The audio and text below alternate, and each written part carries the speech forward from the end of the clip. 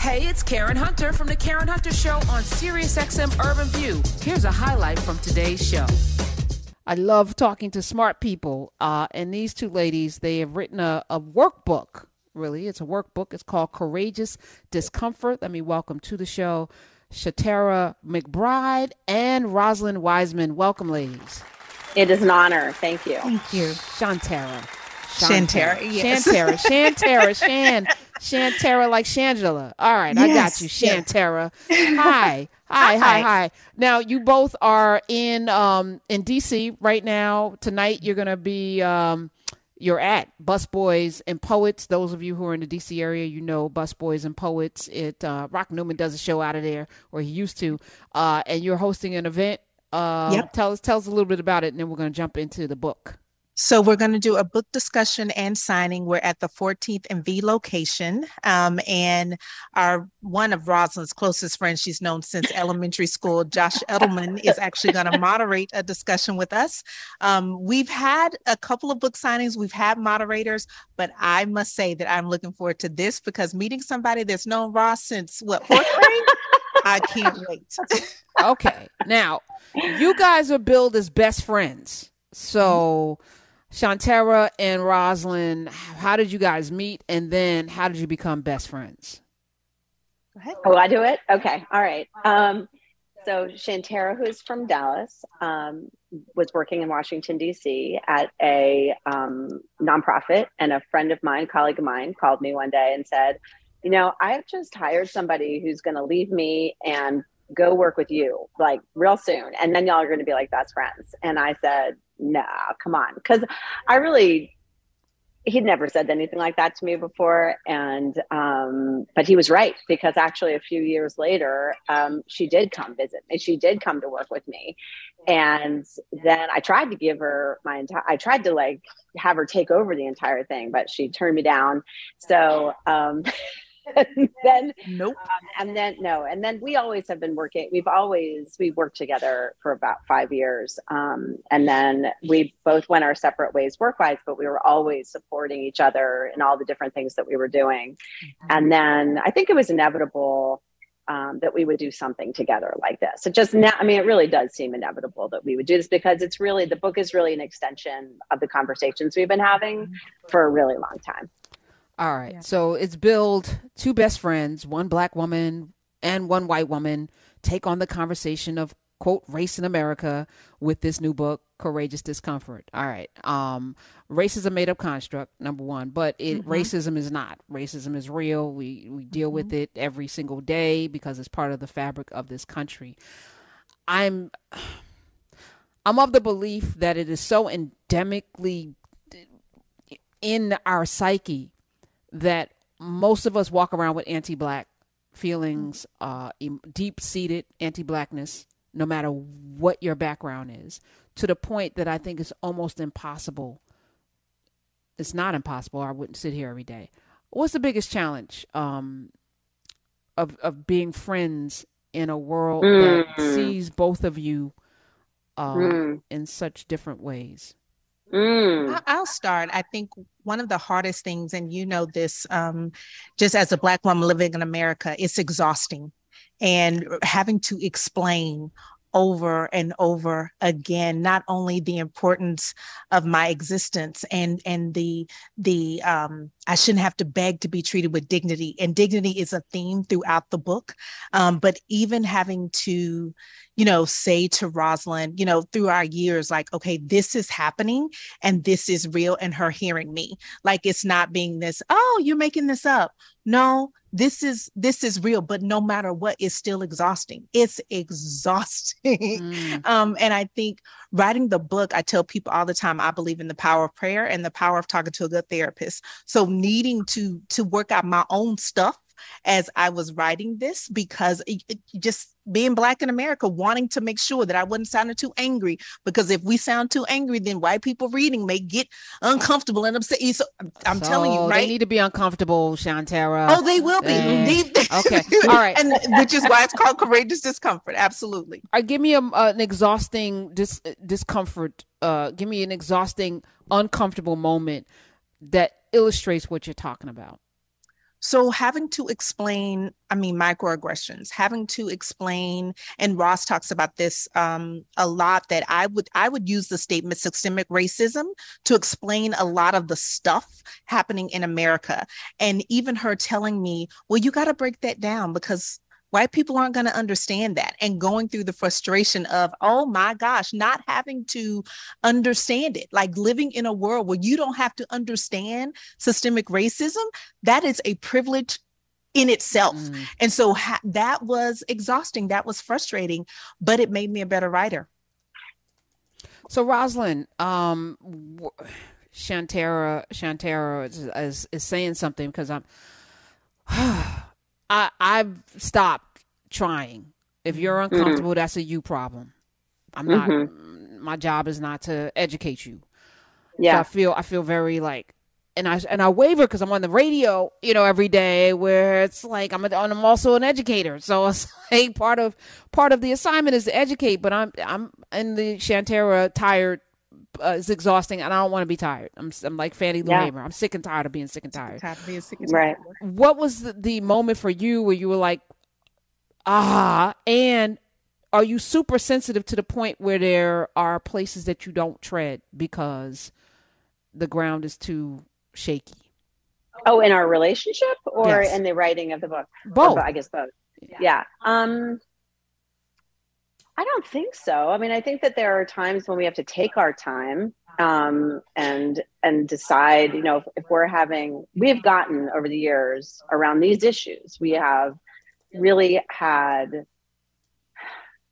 intense conversations. And sometimes there were times when it was too much, right? Where we had to like stop for a moment and then come back another day. And I think this goes back to that we're not just best friends. We would not have written this book because she's a Black woman and I'm a white woman. That doesn't give me certainly the grounding, the foundation to be able to write this book. We've been working on these issues about having uncomfortable conversations with people around the country on all different kinds of things for a very long time. And we both are very skilled in being able to sit with people that don't think they're going to agree with us. And we are skilled in being in so-called very conservative communities and, liberal communities, and calling them out in a way that a lot of times people can hear. So I do think that's a really important part of this, because yes, our friendship enabled us to have uncomfortable conversations and to be able to trust each other. So Shantara, for example, when she said the thing about systemic racism, she gives me the benefit of the doubt of me saying to her, we're also writing a book, right? Where I say, we need to do more. I know it's educating, but that's part of what we decided to do with this book. And so I understand this is exhausting. It's hard. We can take our time, and we together are partnering to do this. And I need to listen. And the way we define listening is being prepared to be changed by what we hear. But there were times, honestly, there was a time when Shantara came to visit me when we were working on the book, where we talk a lot without words being said. And she looked at me in this particular moment, and we immediately got super angry at each other. And I wasn't backing down. I was like, we got to do better. We got to do better. Like, we got to explain this more. That's what the point of his book is. And we got into it with each other, and we let it settle. And we, came back to another day, because that's what our relationship is like. But it's not fun getting into real, heated, painful, not only difficult arguments, or discussions or disagreements, but things that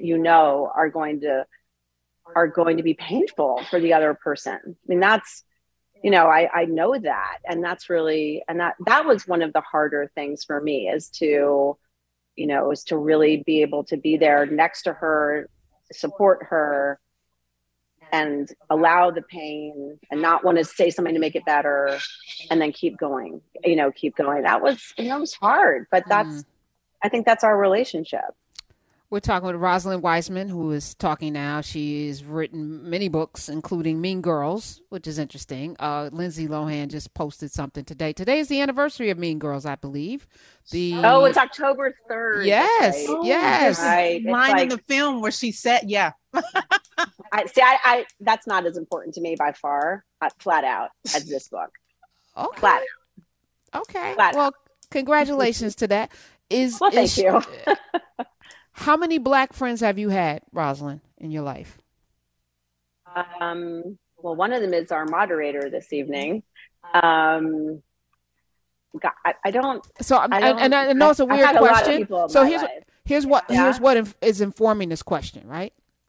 Sure. NBC did a poll. Washington Post, I think, and NBC did a poll in 2014, and this is stuck in my head, and I don't think it's changed. And as a matter of fact, since 2014, we've had a dumpster fire named Trump as president. So, where more white people, particularly white women, voted for him the second time around, which tells me everything I need to know about the state of this country. But the poll stunned me because 75% of what I call melanemic people, because white is a made-up construct, melanemic people self-segregate. They on purpose do not have any relationship with anybody Black. They do not on purpose. So it would be not unusual to be raised in an environment with no Black people, therefore very few Black friends, right? Because you would have to go out of your way to make those relationships, whereas Black people are forced and foisted into situations all the time where we are forced to interact,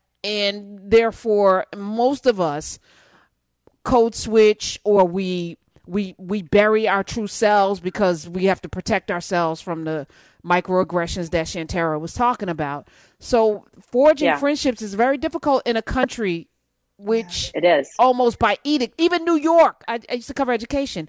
New York City, one of the most diverse cities in the world, schools segregated. You got 90%. How do you have a 95, 99% white school in New York City? It's almost impossible, yet it happens. Yeah, and right, sure. I mean, we work in education, and we know, Shantara and I know a lot about how that happens. And that has a lot to, I mean, I will say I'll answer a couple of your questions. You asked me about Black friends. And I mean, I grew up in Washington, D.C., and I had always had friends who are of all different races. But then flat out, we moved to Boulder, Colorado 10 years ago, and my world got a lot more white. When Shantara came to visit me, we would be biking or walking, and she would do this thing. One of us would do this thing. If we saw a Black person, right, we would put up our, like, how many we were seeing, right? I don't think we got to our second hand. But I have not, that's just not something that I do about, like, I don't, about counting or things like that, because it's really important. My life is filled with different kinds of people. But you moved to a place, and I don't know if you're raising children there. I don't know how many minutes we got. This is a big one. This is a big, messy topic for me, and we could totally go there. Let's go. So moved to Boulder, and didn't and even though I was in education, and I'm not, it's funny. I have these moments of shame sometimes that I have to move through. One of the things we talk about in the book is that emotions are real, but they're not permanent. You can move through it. And I didn't, it's almost like this. I've often wondered about why it was that I didn't think about what was happening when we moved to Boulder. And obviously it's privilege, and some of that's there. But so my older son left Boulder because he had grown up in a much more diverse community in DC, and came back east to finish out his high school. And both of my kids have sought that out. And for the first 5-6 years that I was in Boulder, it was like the world I raised kids. I was doing as much as I realized is that how much privilege can give you the luxury of being blind or of not doing something. And I think I did not write this book because of that experience. That is not. I wanted to write the book because I felt like I had worked in education for a long time, and I knew how racist things were. And I've been doing things in small ways in these schools, or I'd written about them in Queen Bees or in Masterminds. I'd always written about it. I'd always worked on it, and been quietly or more informally working on these issues. And I wasn't as explicit as I needed to be. And I really had been feeling this growing feeling of, I need to do this. I absolutely need to do this because so many parents listen to me. And And what's been amazing is the amount of stories that I've remembered that have just, it's just like when you do this work, right? It's like you just get through the day as an educator and you're dealing with things that can be incredibly painful and you try and make it better and you move on. And that's the reason that I wrote it, because I felt like I had not been as explicit as I needed to be. That was my responsibility for me to be in my position of leadership with parents, to be able to say, these are the consequences when we do not talk about racism in this country. And this is the experience that I have borne witness to, watching Black and brown kids, especially in schools around the country, and all different kinds of kids, dealing with various experiences of racism. So with their peers, with their administrators, with the person, that they come in to say they're late or that they're getting an excuse for, whatever. It was time for me to do it. It was way past time for me to do it. Well, I'm glad you did it. I'm still like, the jury's out, so I'm gonna lean in. Shantara, yes. Educator, pastor, teacher, preacher. Same. I think it's the same though, right? I think it's the same. Miss McBride. Where are you from, first of all? Dallas, Texas. Dallas, Texas. You already know. You already know. It's complicated. Is the jury still out? Yeah, the jury's still out. I mean, it's complicated. Texas is the last place to emancipate people, kept people in bondage.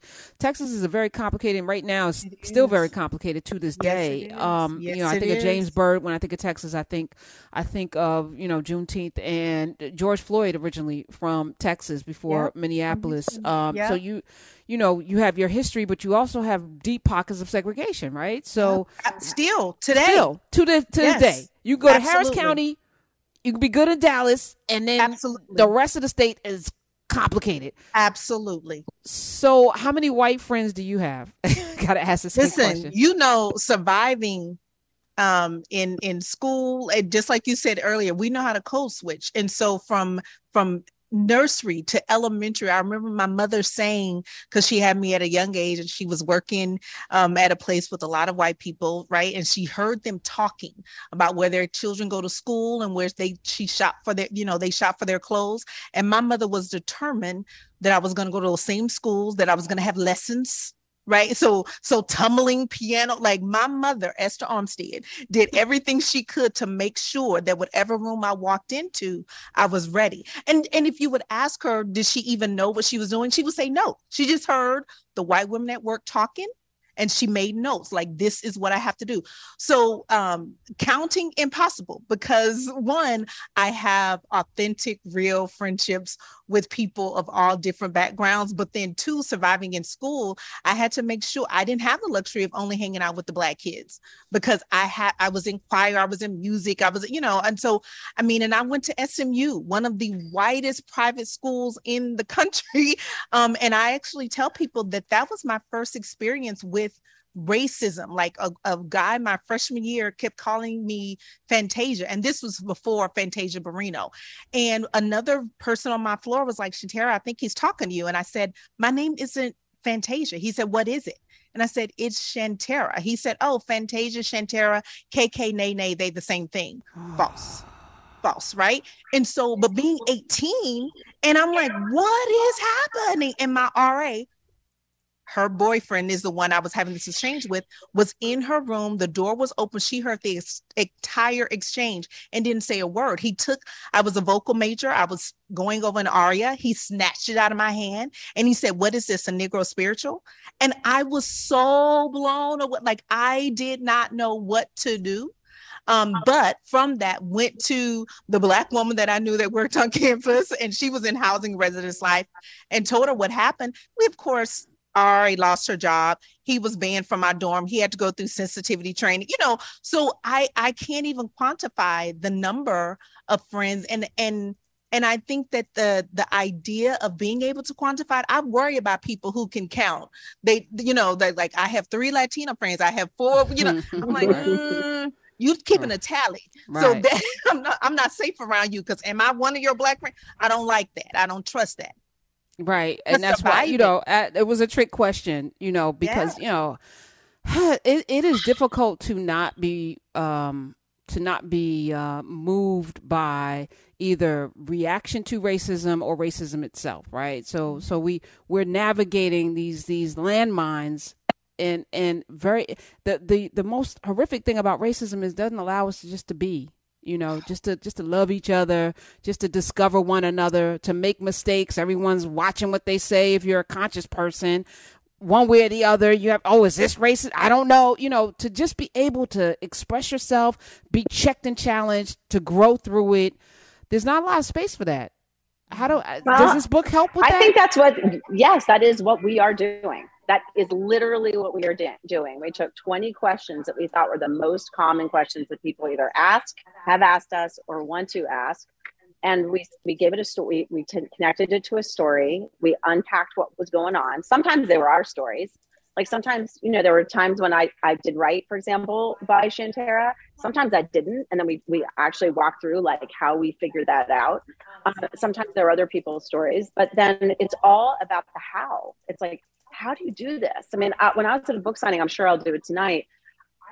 There are things that like, we have got to have people be better at not getting into conversations with people that they think they have to dominate and win, because then the dynamics between the people, the racism issue, I think often gets lost, which is